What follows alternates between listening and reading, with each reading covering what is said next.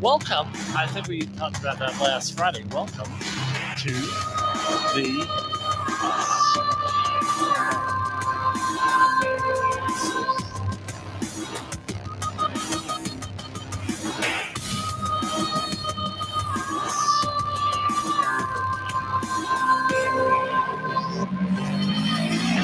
Okay, we are on now. We're on the air. I've been gone the last couple of weeks. Couple of vacation, broadcasting sporadically, things of that nature. Thanks for bearing with me. I had a great vacation there. Had a couple of business trips thrown in there too, unexpectedly, for our new clients that are listening. And we have a couple of them there. I want to thank you for listening, and I look at doing more work with you.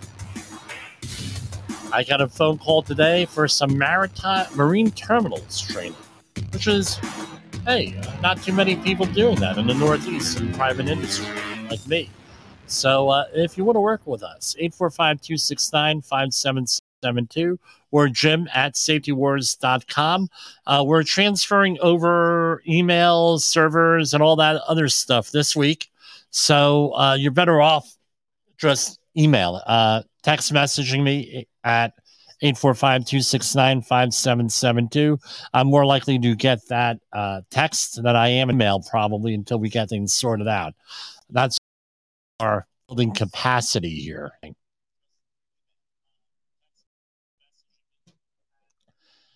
So as I was saying last Friday, if you tuned in, it's our tradition. September is disaster preparation month. We had stayed when I left corporate America. We had started the whole thing with where we were going to disaster preparation. If you're one of those 3 to 5% of the people who actually go out and buy like extra groceries or maybe extra batteries, maybe you have a generator, consider yourself a prepper, right? Sort of thing. You don't have to go nuts, just simple basic things. And as I always say, disaster preparation is about doing things as you're able to over time. You're not going to prepare for all disasters in 2 days. Now, when you consider, we're going to talk about water, for example. The average in a house maybe runs at about a gallon a minute. Well, guess what? If you have 5 people in the house and you want to prep for 30 days, now you're talking about 150 gallons of water minimum, bare minimum. How long is that going to take? It's going to be like close to 2 hours. Oh, no, probably, or around 2 hours to get all that water together. So we're talking, it's an ongoing process. I know of a couple of families who got really involved in disaster preparation. And what were they doing? They set up themselves up one time a year, one thing a year, one project a year. We're going to do this year. After 3 or 4 years, they ended up having a very high capacity type situation where they were prepared for almost anything. So what are we talking about tonight? We're hearing all of this stuff about the threats of COVID lockdowns, the threats of masks, where now, like, for example, getting on planes, they're talking about masks. There's rumors. And everything else going on. Some people in the background saying, hey, this is what's going to happen. So we're going to talk about that tonight. And I prepared some stuff here on this. So we're going to talk about biological safety, bioterrorism, pandemics. Plus, we have a PowerPoint presentation we're going to have for you here. So it's always a sore subject for me in that we're involved in a lot of our projects. Just remind everyone, some of my experience with dealing with biological safety, bioterrorism, pandemics. I think we all have. You're a safety professional for the last 3.5 years. You know about pandemics. That's all of us. It's ubiquitous throughout the entire industry. Now, before that, Just for the record, I am a certified indoor environmentalist, which from the American Conference of Accreditation, ACAC, and also certified safety professional, and certified hazardous materials manager. Before that, how did I get really involved in biological safety? I was on a project in Spring Lake, New Jersey. That was my first one, where we had the municipal building. I believe this was 1997. The municipal building, which was also doubled back then as a Masonic Lodge, I don't know if that's still true, had a bird infestation. Going back to probably in the 1940s, it was just a complete mess. My boss puts me out on that, Jeff Holcott, and he says, "Hey, you're going to be handling this." So I got some experience in that way, and we did a couple of other little mold jobs here and there. And then eventually in 2000, because of my experience with that and some other stuff going on, in 2001 October, I was called in from my boss on the anthrax cleanups for CBS and NBC. If you really wanted to go and learn something about what happened to those specific jobs, the National Science Foundation has some publications out on it. Also, the Oprah magazine talking about women in crisis, I believe was in 2009, had out an article on Casey Chamberlain, one of the victims here of whoever committed the anthrax mailings and everything. And so what did I learn from this? I learned from this is that you have to be responsible for yourself. The government was ill prepared, and you call this an indictment, call this whatever you want. I'm just putting it out there. I think after what we were dealing with over the last 3.5 years, and it's been a lot more other cases here going on, a lot of other things we're going to talk about. I mean, how could conflicting information? They didn't know what they were dealing with. They had established protocols for dealing with a SARS-CoV type of thing, virus. Things were forgotten. Things were not prepared. Not enough masks. Not enough N95 respirators. Not enough. The whole thing. It all comes down to this: the public felt, and through the issue intention cycle, which we discussed on this program a couple of times, that this was all taken care of. This was all resolved. We don't have to worry about any of this stuff because it wasn't in the news. It wasn't in the public forefront.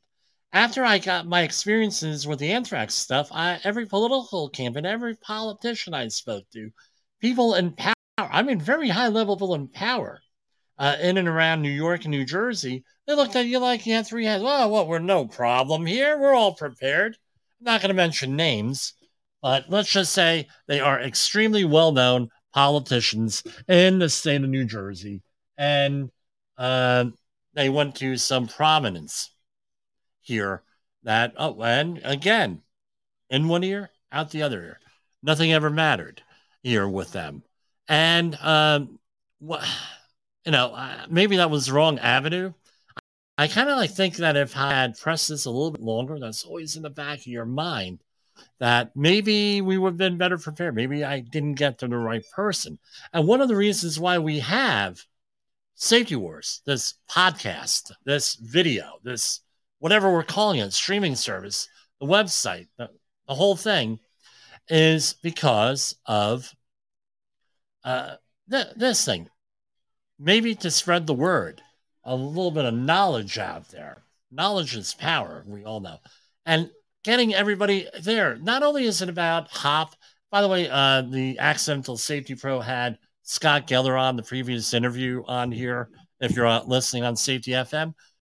Great guy. I met him, but he's obviously a great guy, and he identified what the big problem was with behavior-based safety, where we're going to have on and off, right, managed by engineers. His words, not mine.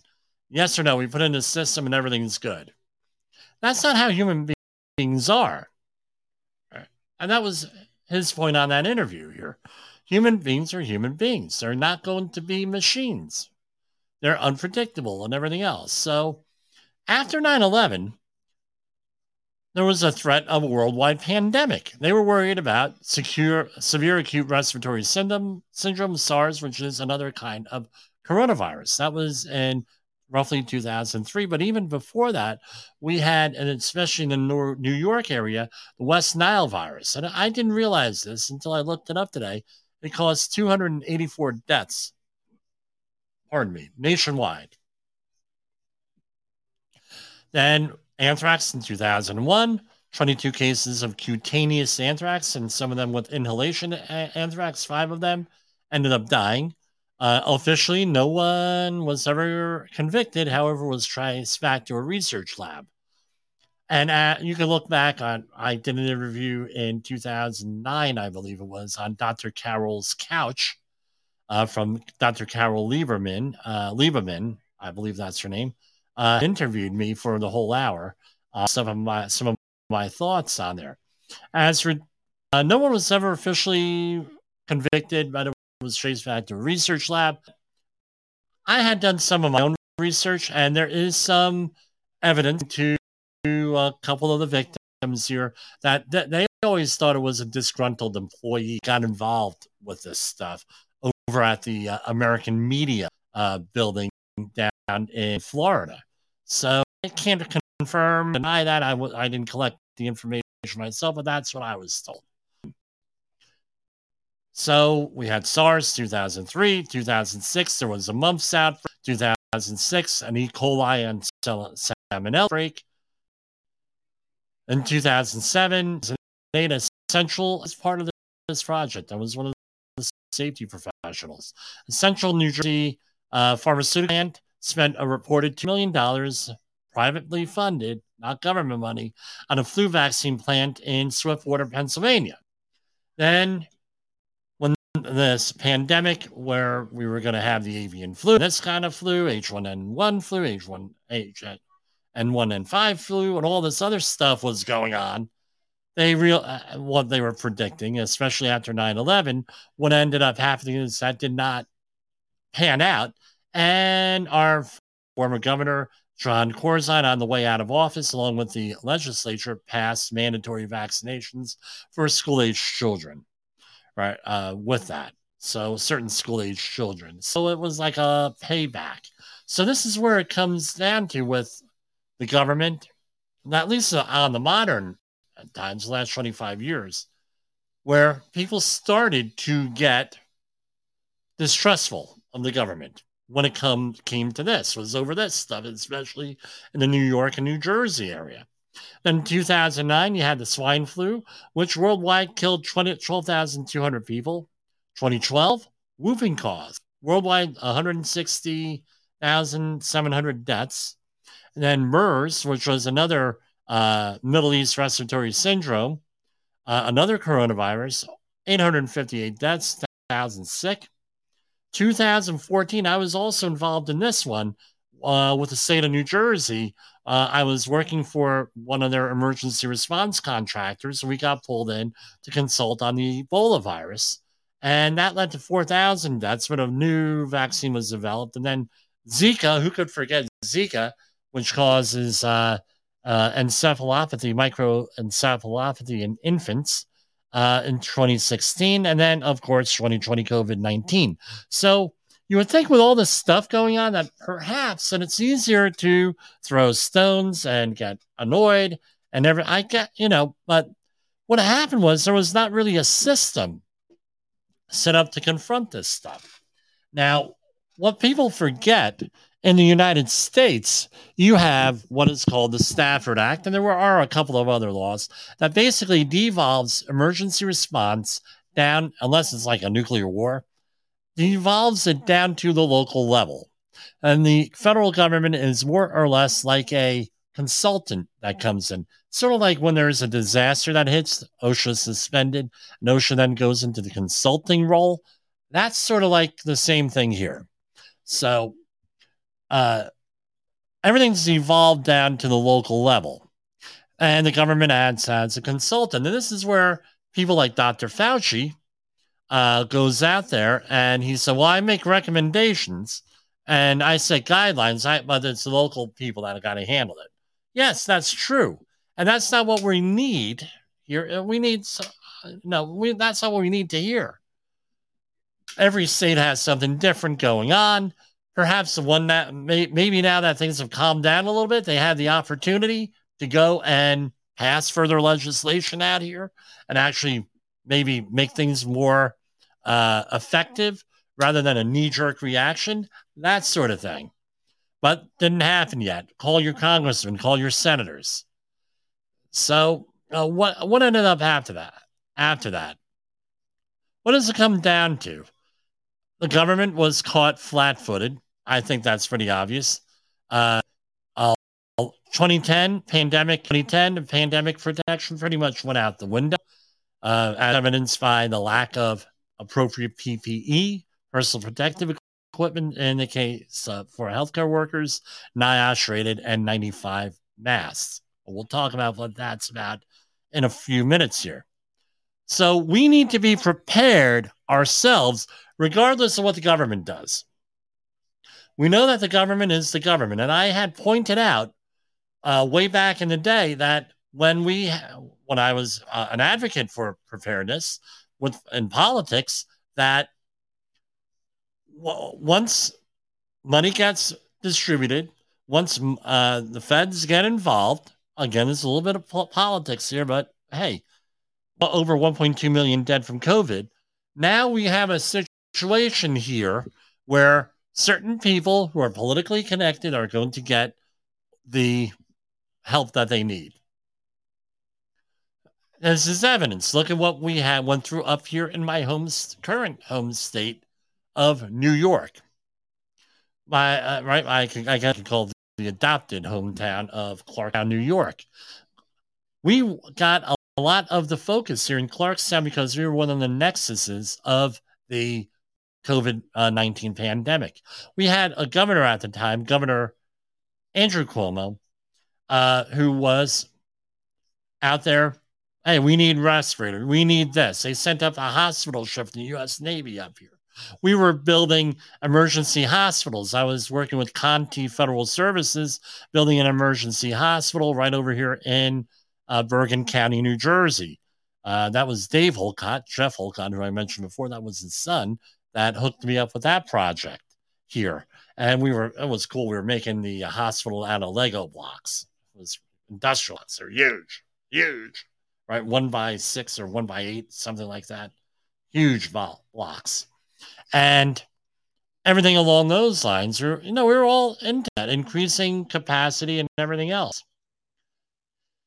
So, again, we were all caught off guard here. Now, the question is, what are you going to do? And that's what the whole thing is. What I'm here about is maybe changing your thinking a little bit. And I want you to share this with whoever you want to share it with.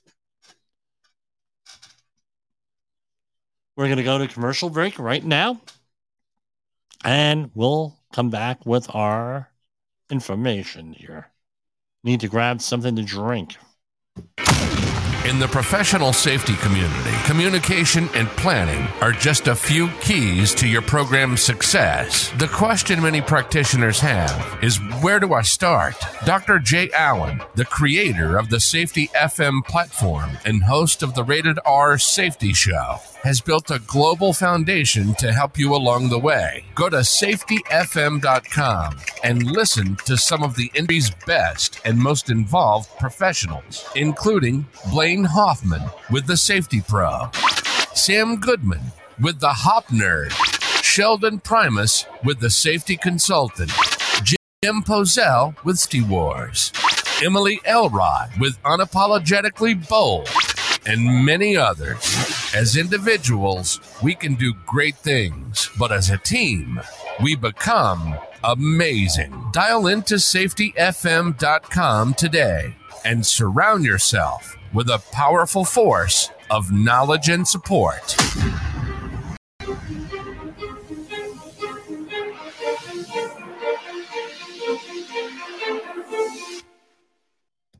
You are listening to Safety Wars.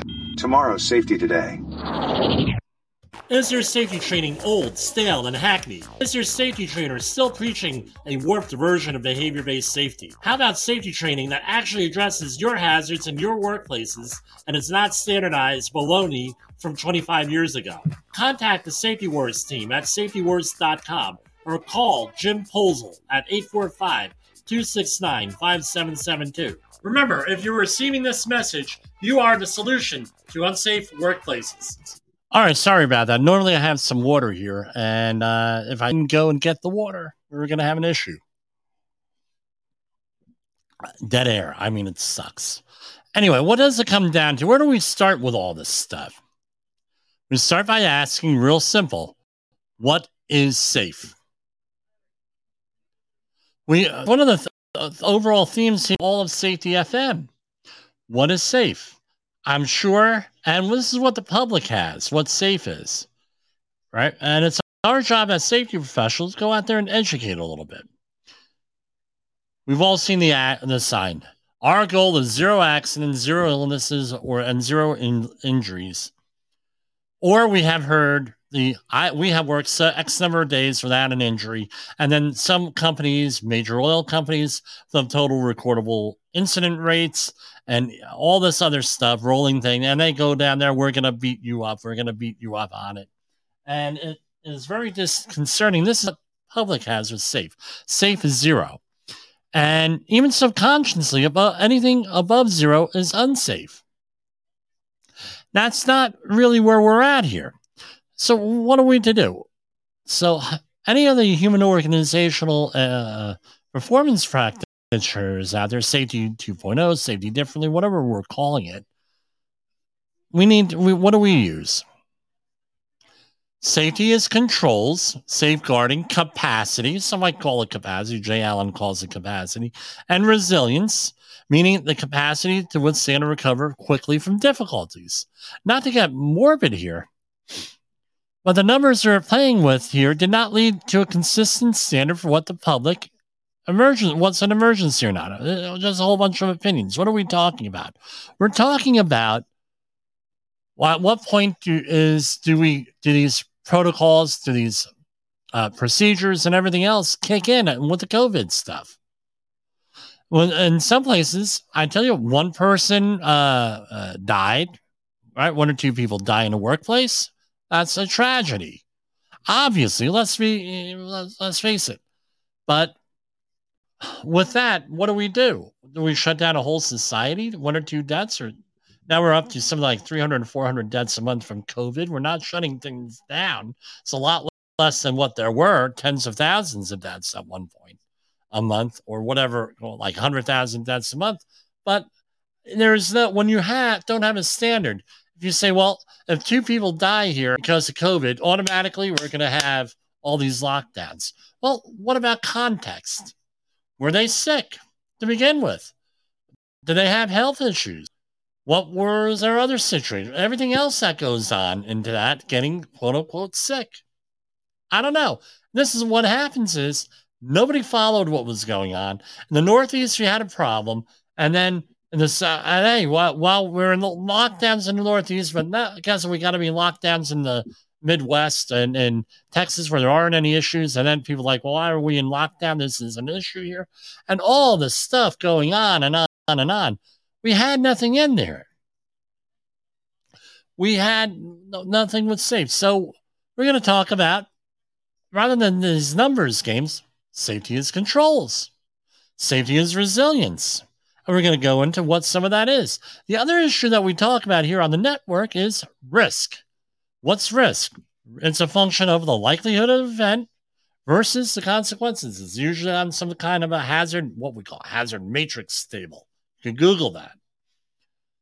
So if you have a high likelihood event and high consequences, you're in the red part of that hit. Red alert.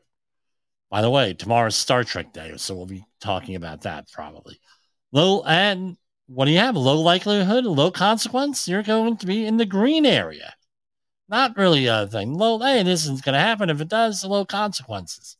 So on a personal level, you have to figure out where you're at.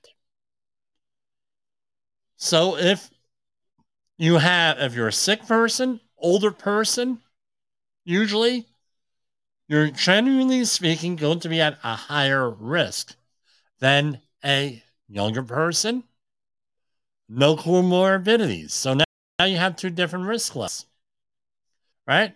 Now, how are we going to come up with some type of standard with that? That's another question. And again, I have my own risk tolerance. I don't want to get sick. I don't want to see anybody sick. So I took precautions. Now, this is where the debate comes into place. What controls do we have in place? Are the numbers that we're dealing with under or over reporting?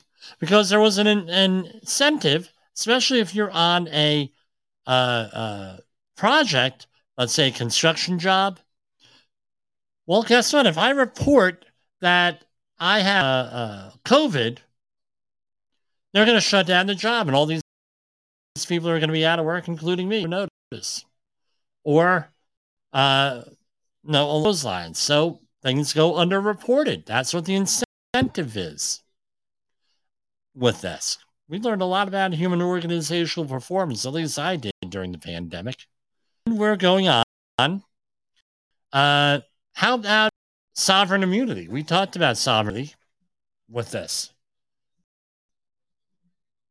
Public officials, let's go back to that hazard matrix table.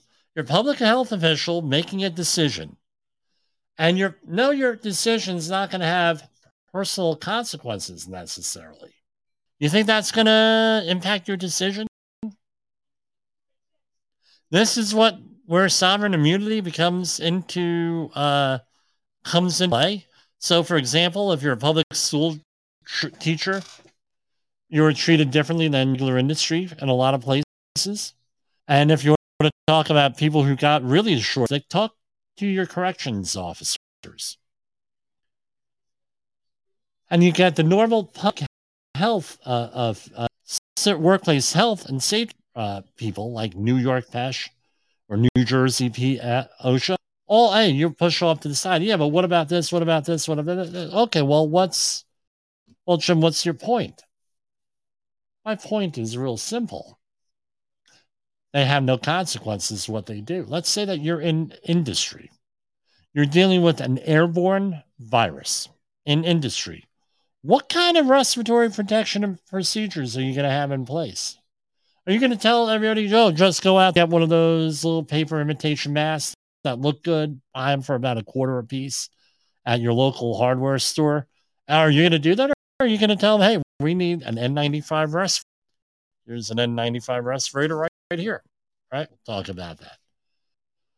Filtering face fees. Are we going to need respiratory training? Are we going to need fit testing, medical stuff, workups? What you're going to need that if you're doing that in private industry, you're going to get sued. You're going to be held liable. There's a good chance you're going to be decredentialed with this if you're acting that reckless and everything else. Government does it, and you have to have that when you're hearing instructions from any public official. I went back when we were talking about the East Palestine situation with the train wreck. A couple of questions you have to ask: is it safe? Right? What are you basing that on? It's safe or not? Right? What kind of source are you using? What kind of did you how were you able to determine this stuff and things of that nature? And then the last one is, well, did you actually measure for all of this? Usually government officials will fail on the fourth one.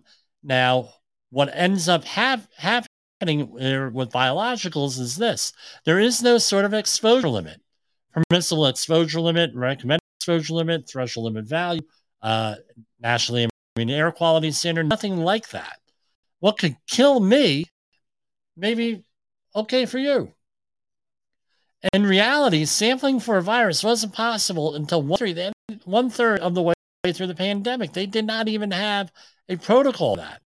So like we had to do with the anthrax cleanups and some of the other biological cleanups, you have zero threshold. You can't have anything. So everything all in there. Now, what happens is this issues guidelines. It's all that they do. Now, what happens with the guidelines? My family member died because you didn't care enough. You were concerned about profits. You did not even follow the guidelines and recommendations of the Centers for Disease Control. So even in the court of public opinion, and probably in litigation, you're probably going to win that case. But in reality, you're going to lose it with the public out there.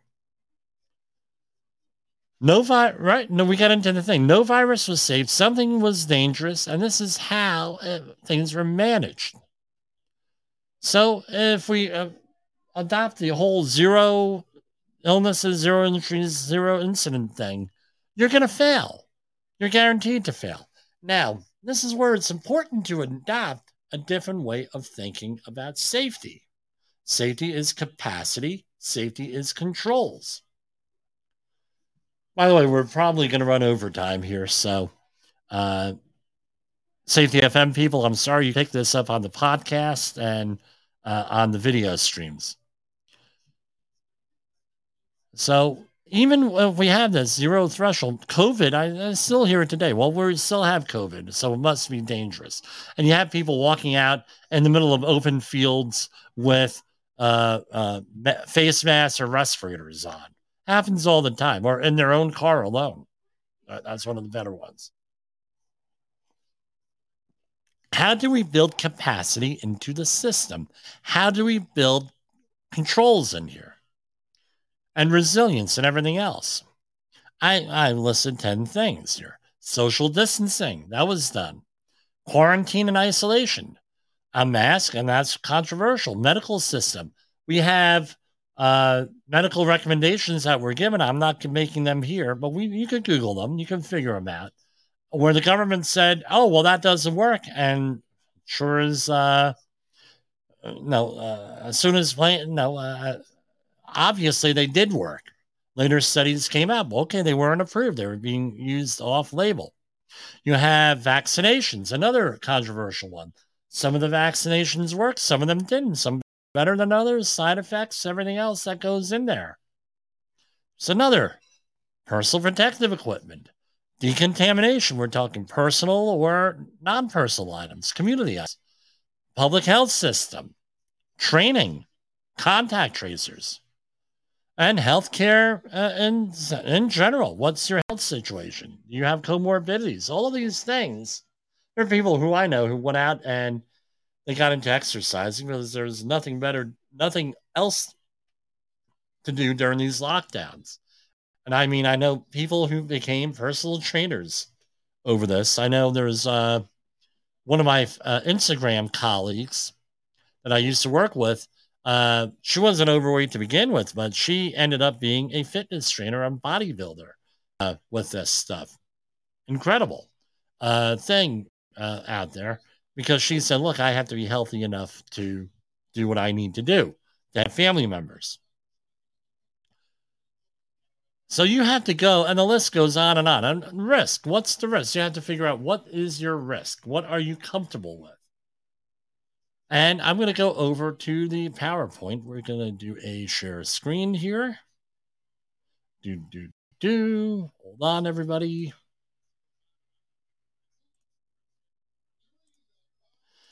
I'm amazed that we were able to do this. Still amazed that we're able to do this. Of the presentation from last week. So this is what we have here. Respiratory protection at emergency response and disaster sites. I put this together a couple months ago. We're going to talk about all this stuff here and everything that goes with this. But what's the big idea? On all of this stuff, don't become part of the problem and don't make your problem worse. That's it, because now you multiply problems. Right? When you become part of the problem, you're not helping the situation. So there are some things to remember with any type of hazmat, whether you're dealing with any of this stuff. You have the 4 basic routes of exposure from our toxicology background. Inhalation, injection, contact, or ingestion. People say, well, what's injection? And the normal thing that they talk about are needles and things of that nature, needles, nails.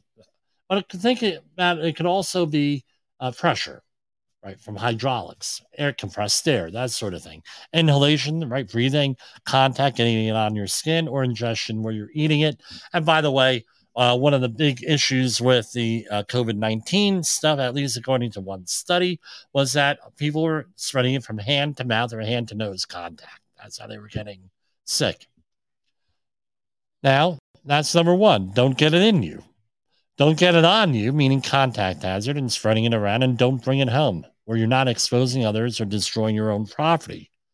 What are our lessons learned?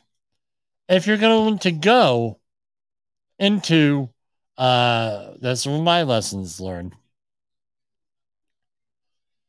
If you're going to rely on respirators and exclusively and social distancing exclusively, you have to be right 100% of the time. When you put in more and more controls and more capacity in the system, and one thing might fail, but it'll fail safely.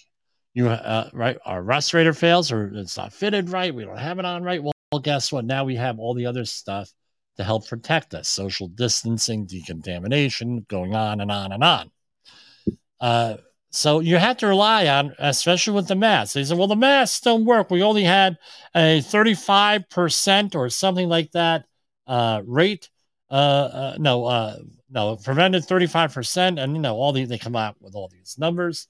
And it's along the lines of, okay, they only have 30 with that. But realize if you're relying on just respirators, you're relying on them all the time.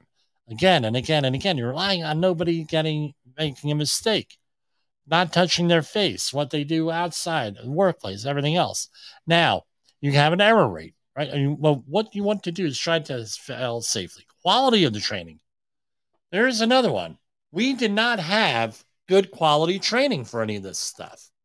One of the reasons why we do what we do here is to start to offer quality training on this stuff.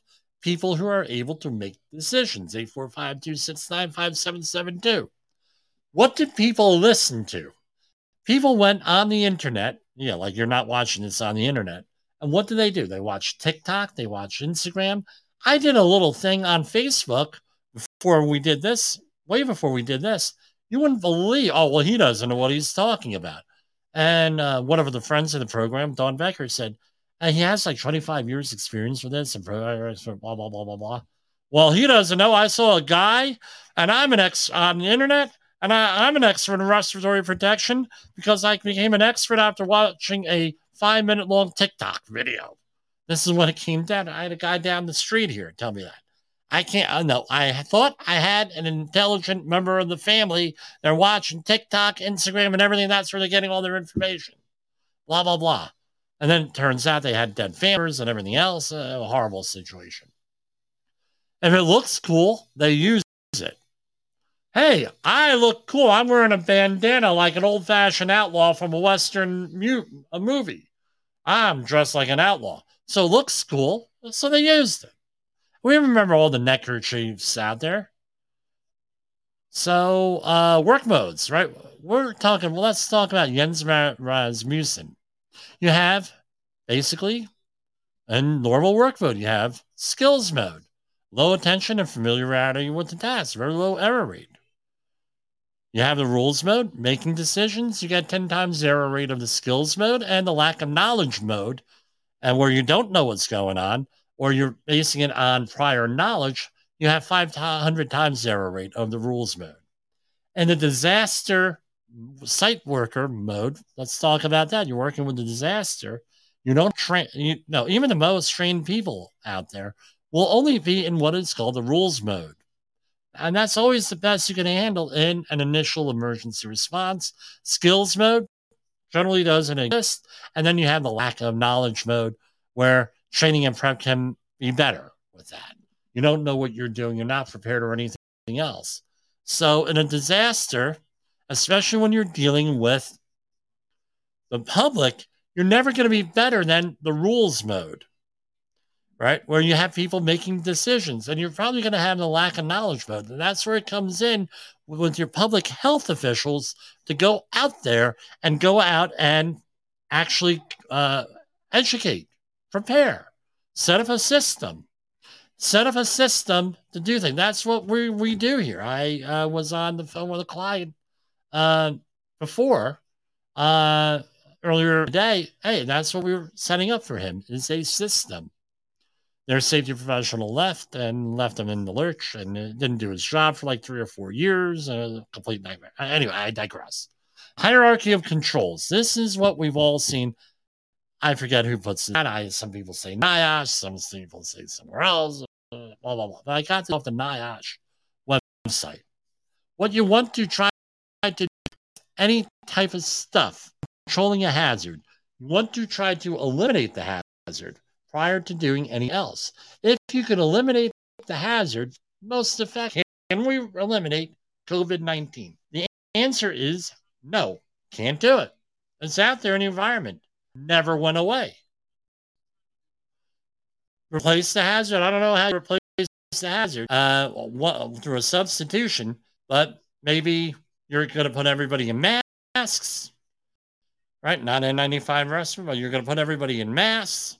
Now that's a substitution. Now you're replacing that with all the stuff that goes on with the respirator. And I think I shared the story more than one time what happened at my dear mother-in-law's funeral during COVID, where someone put on a mask and had some type of seizure, something, and we had a problem. He dropped the coffin. Then you have engineering controls. This is where you need to start watching out. My school system here, they had someone who went up there, and it was a pretty reputable consultant. The consultant says, yeah, we're going to be going out and doing this, this, this, and this. Now I'm listening very closely here, and I said, all that he's talking about is just bringing everything up to spec, which is what they should be to begin, and not doing anything extra. No extra ventilation or anything else. So you need on your side to say that's real Iranians say, or that is a good idea. Again, engineer, hey, it looks very impressive to go out there and going to do this, this, and this. Well, you're supposed to be doing that anyway. Now, are you going to be increasing ventilation? Are we going to be putting in some type of decontamination procedure here? Where we're going to auto decontaminate thing? We're going to do that. All these engineering controls. What we were forced into doing was the least effective means with controlling COVID, which was administrative controls. We were changing the way what people are doing. And you're relying on those people again and again and again for doing the right thing. We heard 1,000,001 stories out there where someone I only had the mask off for a minute. I only had the respirator off for a minute. And guess what? I got COVID from that. Oh no, I brought it home because maybe I didn't wash my hands right. Maybe I didn't do this right. Maybe I didn't do this right. Maybe I did. Again, this is the kind of stuff that happens with an administrative control. And it'll go worst of all is PPE. We're going to rely on PPE. So again, you got to rely, if you're going to be doing PPE and administrative controls, you have to guarantee that people are going to do it 100% of the time. With the public health situation with COVID, I don't think that's ever going to happen. So once this gets out there with the virus, and this is where we fail. This is what the concept of the policymakers didn't, right? They didn't have this concept. If you're going to do administrative controls and PPE, which we're forced to do, I don't know how else we're going to do. Maybe there's smarter people than me. You're going to fail. You're going to have this disease spreading. That's what I say. You have to rely on the individual. You have to rely on the people out there doing the job, out there to do this stuff right. And the people are going to fail. They're human beings. Now, what was happening? The shame stuff. Where, oh, you're sick because you weren't doing X, Y, and Z. You were sick because you weren't doing this. Blah, blah, blah. Not reasonable. Independent Americans versus Americans. And when you, the other thing is this: people do not. If you're a safety professional, you should know this. People do not want to go out there and be told what to do. Is this any big surprise? Go back during the Spanish flu and go and you check things out on the Spanish flu. You go out there, old newspaper clippings. They could have been written in 2021, 2022. People not wearing masks, people not wearing face coverings, people wearing restrooms improperly, people not caring about it again because, hey, leave us alone. And this is the other thing, going back to risk. You had folks out there that said, well, I don't have any risk. So, well, yeah, but your coworker might. Maybe you should try to do the right thing. Maybe you're sick, you don't realize you're sick. And that's the other issue with COVID. You don't realize you're sick. Maybe you should do X, Y, and Z. Oh, well, I'm not doing it. Who the hell are they? And we still get that out there. With that, people don't care about their coworker. We have people. People are out there under normal conditions. We were covered on this show all the time. Going out there, getting killed at work. And the supervisor's like, oh, that's just the way it is. We got people getting convicted. Guy in Colorado last week waiting for sentencing. Or was it 2 weeks ago? But anyway, all that other stuff. And you think this is going to be any different? That, hey, I don't want to... Were you surprised? What are you going to do about it? You need to figure out what you're going to do about it if you're a safety professional. We'll talk about that. So we have what we want. Here we have left of the bang and right of the bang. Here. So left of the bang is everything that we need to consider during a disaster preparation type thing. Situational awareness, evaluation. What do we need? Equipment. Hierarchy of controls, having the equipment on hand, health assessments, budgets, insurance, availability, training, personnel, prevention and security, PPE, what stuff. Are we prepared for those? Locations. Right, the testing locations for COVID. That was another one. I didn't include that, but I should have. Testing locations. Where are they going to be? Are they going to be logistical? What will my local community need? What kind of OSHA and local regulators? How about non-disaster related responders? Transportation, food, specifically water. My favorite is toilet paper. Yeah, they ran out of that real quick. Storage, medication, medical response, first aid, CPR, 40-hour HAZWA, all that other stuff. Then you have the bang, and then you have the response, the right of the bang. It's from the military. What kind of assessments are we going to do? What kind of air monitoring? How are we going to prevent being part of the problem? Do I have the right equipment and training to do the job? That should be in here. What kind of on-scene training are we going to have? Transportation, personal issues, correct equipment versus the hazard. Do the hierarchy of controls apply? Probably not in a disaster situation. Food and water, decontamination, sanitary environment, weather, winter, all that stuff goes into that afterwards. Now, I would rather be on the left side of the bank. No, here, we're going to go out there, we're going to do this. So, it's another way.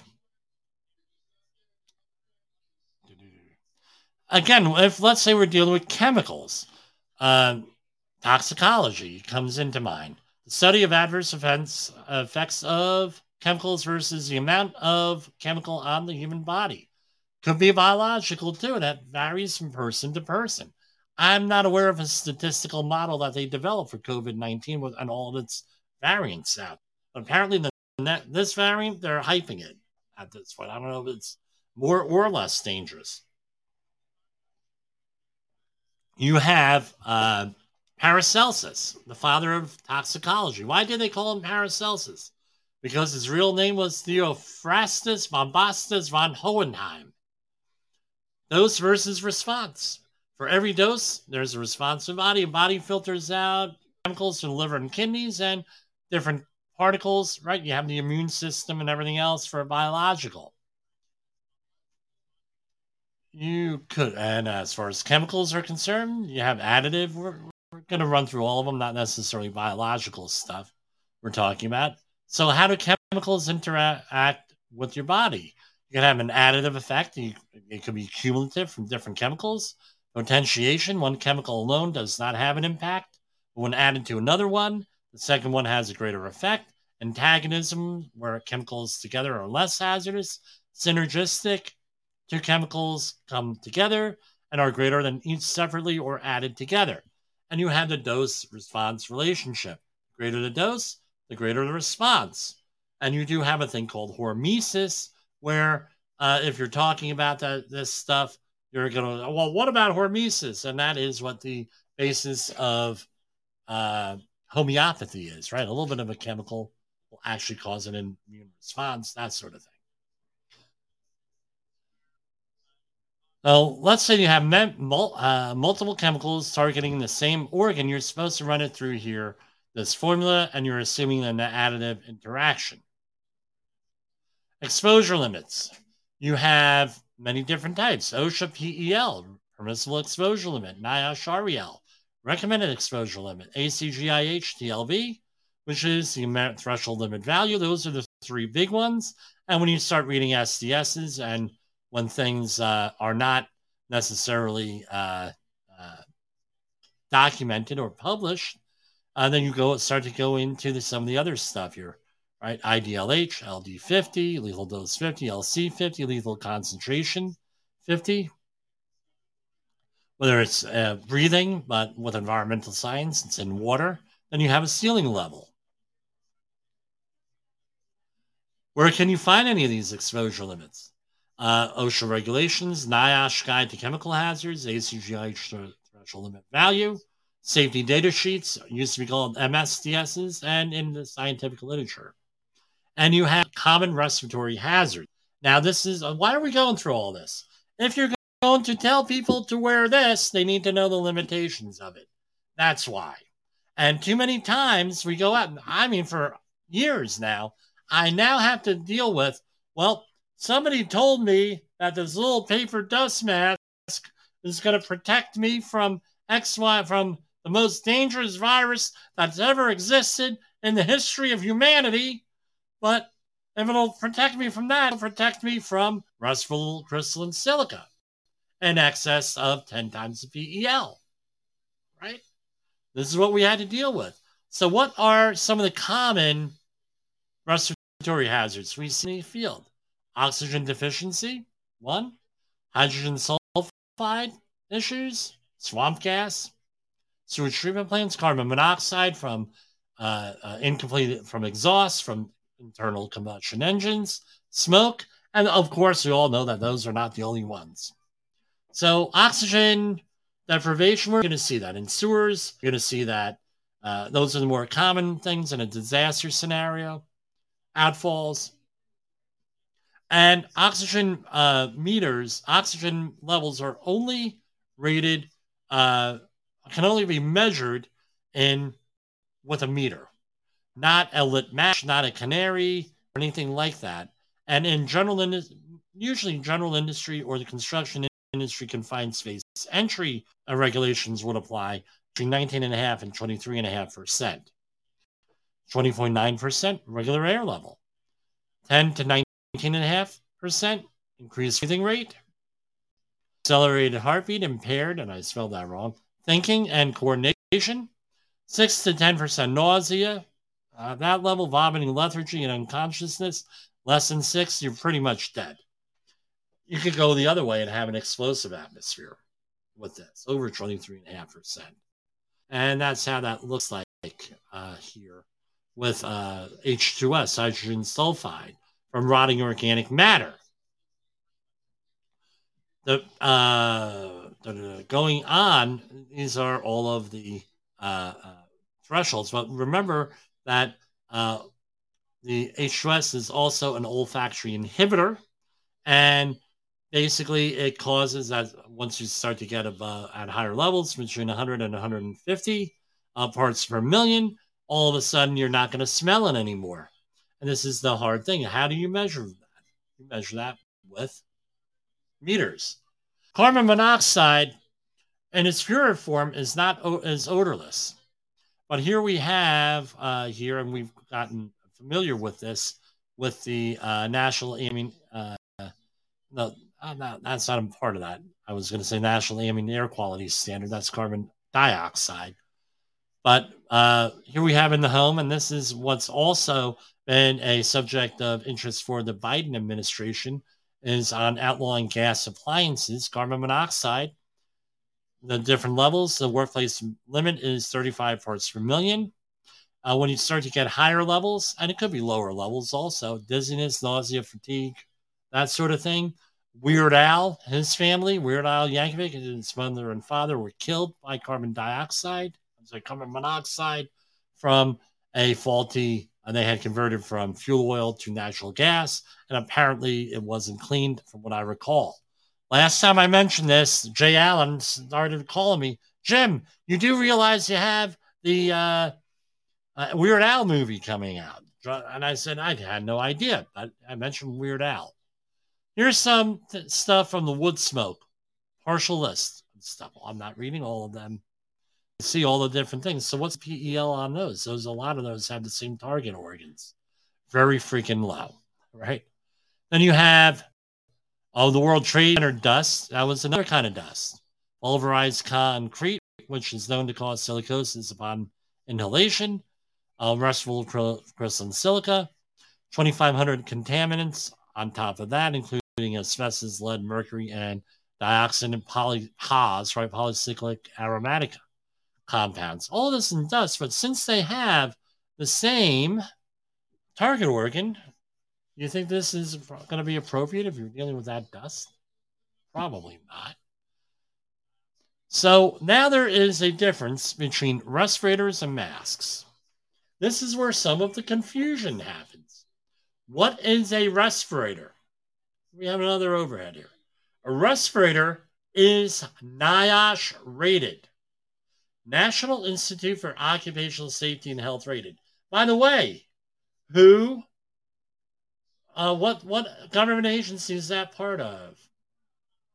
Centers for Disease Control. So this has been my big peeve. We have a lot of people in the Centers for Disease Control that work with respirators. More qualified than me, I'll admit it. Much more qualified than me. Why couldn't they have anybody come out and explain this? Why did we have to have one person as a spokesperson up there? Why couldn't we have just one person explain all of this to us, what the differences are? So if you're a NIOSH rated respirator, right, need medical evaluation, that means under the 1910-134 standard, you need training. No, in some cases, you need a supplied air respirator, and they need to protect you from specific things depending on the type. So basically, all respirators are not created equally. A mask, this is what the problem is. A mask is not NIOSH rated, so really, they do not have to give you medical evaluation in work. They give you a mask. You don't need training. Here, put this on. They don't supply air. How many of you people were told not to use those things in oxygen deficient atmospheres? Not too many, I don't think. May not protect you. Because why? We just explained that. You got to be using it all the time, 100% of the time.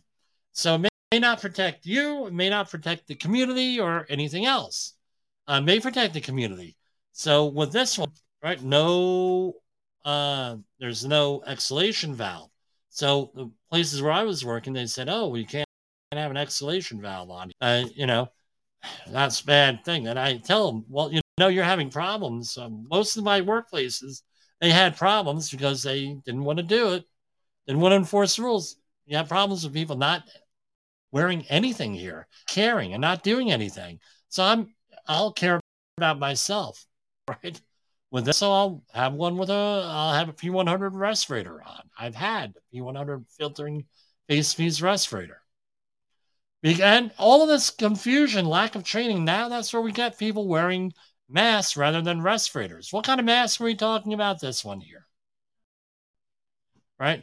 PPE is needed, right? Planning for respirators. You have to have a plan in place. You have to do an assessment if you with this and what's appropriate. So here we go with coronavirus. Back, we're circling all the way around. Coronaviruses. 0.25 microns, 0.025 microns in diameter. That's approximate, some a little bit bigger or smaller. And it travels in spray in clumps. So you folks have heard this many times. NIOSH rated respirators are rated for 0.3 microns. That means that the pore sizes are a lot larger, right? They're what, 10 times larger? 10 times larger than what the coronavirus is. Can they filter out lower? Yeah. How much? I don't know. It's not rated for. May it work? May it not? I don't know. Because coronavirus travels in clumps, in mists. If the government said, look, those little paper masks, those little dust masks that everybody's using here, they don't work. You got to go for NIOSH respirator. They're going to they're going to necessitate everybody out there to go for physicals, to go for fit testing, go for training, and everything else that goes along with it. Now, I have a sneaking suspicion. I got to put this away. I have a sneaking suspicion that that's not that. One of the reasons why they didn't recommend, they said, and Fauci was, you don't have to wear an N95 mask, masks didn't work, and all this other stuff. Two things. One, they admitted to not having not enough capacity. And the ones that they did have were expired. The masks and respirators, the 2010, that sort of deal, budget cut. Number one. And number two, if they told workplaces and OSHA said you got to be putting these people in N95 respirators, everybody, because it's a respiratory hazard, guess what? Would have cost a lot of money. We would have never gotten anything back up there, right? So all masks and respirators cause physical stress on the body. So you should have some type of medical evaluation. Case in point, I knew on paper, I could say, hey, Jim, I read that you can have all different types of problems if you're not medically cleared to wear a respirator. And I all knew it on paper. I read the books. I never thought I'd see somebody put on a little paper mask identical to this one. And then go through and have a severe medical adverse reaction. And there's also documentation that came out that said, look, some of those chemicals that the masks are made out of that are off-gassing may not be the best thing for you. I know one thing. I ran out of N95 respirators. I bought them on eBay and I got them. They smell like an Italian deli. Smell like oregano. Abby Ferry laughed when I told her that online. Right? So, half-face respirator. Boy, isn't that a nice, handsome man there. Half-face respirator with P100 cartridges.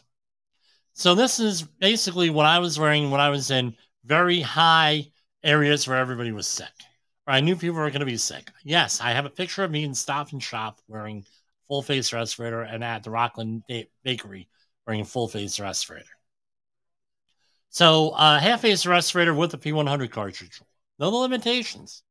Does not supply oxygen. Does not work for CO and H2S. 10 times the PEL. So whatever your permissible exposure limit, if you're dealing with a chemical, times 10, that's your assigned protection factor for that respirator. And it must be fit tested, either qualitative or quantitative. You must have some type of medical approval. It has to be NIOSH certified. And you must use the correct cassettes or filters with your chemical. So these are P100 cartridges meant for aerosols, meant for dusts. They're not meant for gases. Right? And it's non-IDLH, I mean, not immediately dangerous to life and health. And if you notice here, what am I not in this photo? I'm not shaved. So guess what? That has compromised the effectiveness of that respirator. You got to shave. We had people out there, I'm wearing a mask. I'm blah, blah, blah, blah. I'm being compliant. They are wearing it down around here. Yeah. So now their nose is free. And or number two is, they have a full beard. I mean, like a ZZ Top beard, all the way down. That sort of thing. So, again, training, discipline. All goes into capacity, making things more safer. Then you have the NPR N95, NPR N95 or 99, right? Or 100 filtering face piece respirator. Here we have one with a valve on it. They were not letting us use those. So they got all the same stuff without its more filters. We're not, according to NIOSH, 10 times the BEL for dust and all of that. You can be qualitative fit tested on those. You have to have, again, if it has NIOSH written on it, even though it's that, you have to have a medical approval and everything else. And they were not allowing these because it has an exhalation valve on it. Now, the medical ones are without a valve. Now, what does N, P, and R stand for? N means no oil, P is oil proof, and R is resistant to oil. They also have 3 numbers with that. And 95, which 95% of particles, 0.3 microns or greater. 99, meaning 99% of particles, 0.3 microns or greater. Or 100, which means 99.97% of particles, 0.3 microns or better. And if we remember, our COVID-19 was at 0.025, which is smaller than that pore size, where they clump together the viruses with a mist when they're airborne, things of that nature. Even though in theory, one virus, I'm told, could cause this. Not really. All right. And it might filter out smaller particles. That wasn't an inhalable particle. An inhalable particle is, generally speaking, less than 10 microns in diameter. Then you have the full face respirator with the P100 cartridge here. Must be quantitative fit test if you're going to get the full protection factor of 50 times the PEL. This type of respirator does not work for CO or H2S, carbon monoxide or H2S, and a whole bunch of other stuff. Does not supply oxygen, and you got to be fit tested, medical approval, has to be NIOSH certified. Now, there are respirators out there, or companies that advertise as respirators, or respirators that are not NIOSH certified. They're available on that website that is named after a river.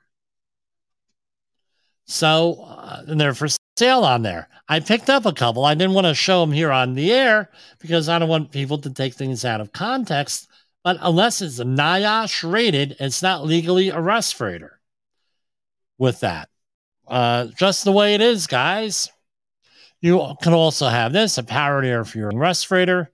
And again, same thing, medical approval and all this other stuff works 25 to 100 times the PEL versus 15 times the PEL versus 10 times the PEL on that one. Supplied air respirator. Depending on the configuration and the operation, you have to have an outside source of air, either a compressor or bottles. Depending on the configuration and everything else in there, 10,000 times for protection factor, meaning you take that PEL and you multiply it by 10,000. You also have what is called a blast hood or hood type respirator. This particular gentleman is abrasive blasting. We're not allowed to call it sandblasting anymore. And this is often the kind of stuff that we have here with this. A couple of them, you have an air compressor, an after cooler that goes into a breathing air filter, a CO monitor, a breather box to the worker, or through or another thing is a breathing air compressor to the worker. And this is typically how this is set up here. Now, this is right out of the DOT guide, Department of Transportation Emergency Response Guide. So how do we know we have a chemical incident? Dead animals, versus fish, lack of insect life, unexplained odors, a mass casualty event, pattern of casualties, blisters or unusual liquid droplets, different looking areas, low-lying clouds, unusual metal debris. I tell you what, when the smoke from the Canadian wildfires rolled over the mountain and down our street, it looked a little bit freaky. So if you see that as, oh my God, what's going on out there? For biological hazards, what are we looking for? Unusual numbers of sick or dying people, unscheduled and unusual spray being disseminated, and abandoned spray devices. Why you would hang out for any of these things, I don't know. I'd get the heck out of there. DOT guide, what are we looking for? Again, with radiologicals, hazards, containers with radiation symbol, also known as the trifin, unusual medical debris, heat emitting material, glowing materials, sick people or animals. So what do you do? Any of this stuff. For according to the emergency response guide, no, avoid using cell phones, radios, etc. within 100 meters of the site because you may be detonating a bomb with those. Notify your local police, set up incident command upwind and uphill of the area. Do not touch or move suspicious packages. Worry about secondary devices. During the first World Trade Center bombing, there were two devices. We are all aware of the first device. Well, there was a second device set to go off when first responders came in. That never went off. Avoid contamination. Limit access only necessary people in evacuate area. I tell you what, if you're in the general public, just get the hell out. Don't rely on your nose. You can't plan for unforeseen events, but you can plan from what we learned from before. This is the disaster management hexagon. Had to think for a minute, right? Six-sided figure. And the disaster management cycle, other way, of left or right of the bang. So we had, right now, we're on the COVID-19 in the mitigation area, if you can see my cursor, and preparation for the next one. That's what we should have been doing all along. You're prepping for the next one. You can go to ready.gov for more info. And we all know about this stuff, right? Well, it's right from the CDC. Here, stay away from people, social distancing, mask, covering your mouth and nose, disinfect high contact areas and touch areas, stay at home as much as possible, all of that stuff. Find reminders, right? Don't get it in you, don't get it on, don't get it in you, don't get it on you, don't bring it home. That's what I have for that. So, how do we wrap things up here? We're going for an hour and 15 minutes now. What's a safety person to do? Increase capacity. Now, this is the other thing, because the safety people often get blamed for enforcing this stuff, and managers often say, well, we're not there, that's safety's fault. What I would suggest you do is make sure that any direction you get as protocols, especially if you're a consultant, you get everything in writing. I got it in writing up to the point of being a royal pain in the neck. Well, I didn't say that, where they use another body part. Well, I was a pain in the neck. If you want me to enforce these rules, you're going to have to give it to me in writing, which means you have to have a discussion and everything else, because they're going to blame when they get thrown off the job, when they get fired, when they get this or that, sick. They're going to blame the safety person.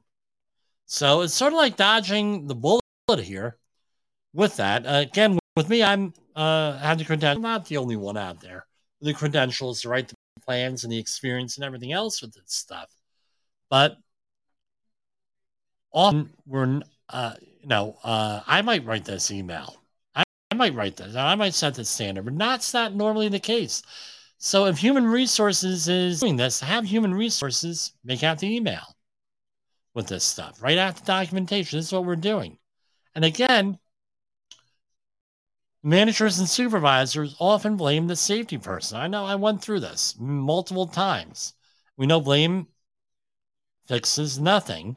However, you got to cover all your bases, CYA. So, final questions here. What are you going to do? What are your risks? What's your management's opinion? What's their approach? What's the opinion of your government on this? Remember, sovereign immunity here. And it can't be held liable for anything. Are you prepared? Who is going to be held liable with this? Check with your insurance agent. Maybe they have some language that they want to have inserted into your contracts, into your company procedures here to limit liability. Now, we just went through all of this stuff in an hour and 15 minutes. Why couldn't the CDC go through all this stuff? What the limitations are and everything else. How about since the time of COVID, when we were in the whole thing of the disaster mitigation hexagon here, and they have different graphics for this stuff.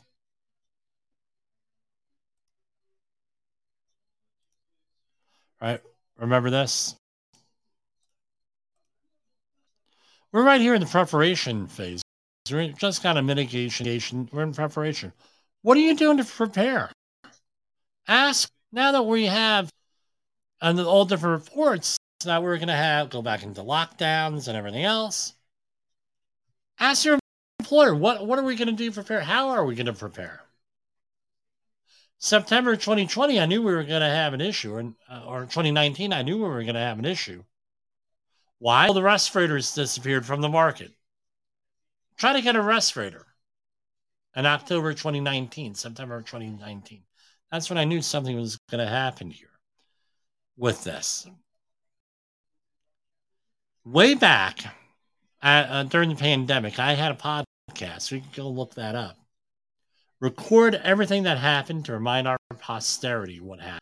I grew up with stories from my grandparents on the Spanish flu during 1918, 1919 in Germany during World War I.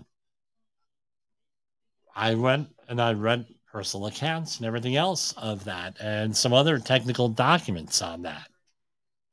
It's important that we write this stuff down, not on a computer where things can get deleted, lost, forgotten. Write it down in paper. Write your own book on this, what your experiences were, if only just for your family. So we don't lose any of the knowledge, what we learned from this situation. Because as many people have said, Lord Acton was one of them that say that those who don't study history are doomed to repeat it. Just a little perfunctory reading on the Spanish flu would have indicated how people were going to react. People want agency. People want to do what they want to do. It's human nature. They don't want their freedoms impeded in any way. So share those stories, your experiences, write them out on paper, plan things out, ask your employer what you're going to do, and we'll get through this next COVID season. And it may not be COVID next time. It could be something else. Any one of the other emerging diseases out there. Thanks for listening to this hour and 21-minute program here. For Safety Wars, this is Jim Polzel. The views and opinions expressed on this podcast are those of the host and its guest and do not necessarily reflect the official policy or position of the company. Examples of analysis discussed within this podcast are only examples. They should not be utilized in the real world as the only solution available, as they are based only on very limited and dated open source information. Assumptions made within this analysis are not reflective of the position of the company. No part of this may be reproduced, stored in a retrieval system, or transmitted in any form or by any means, mechanical, electronic, recording, or otherwise, without prior written permission of the creator of the podcast, Jay Allen.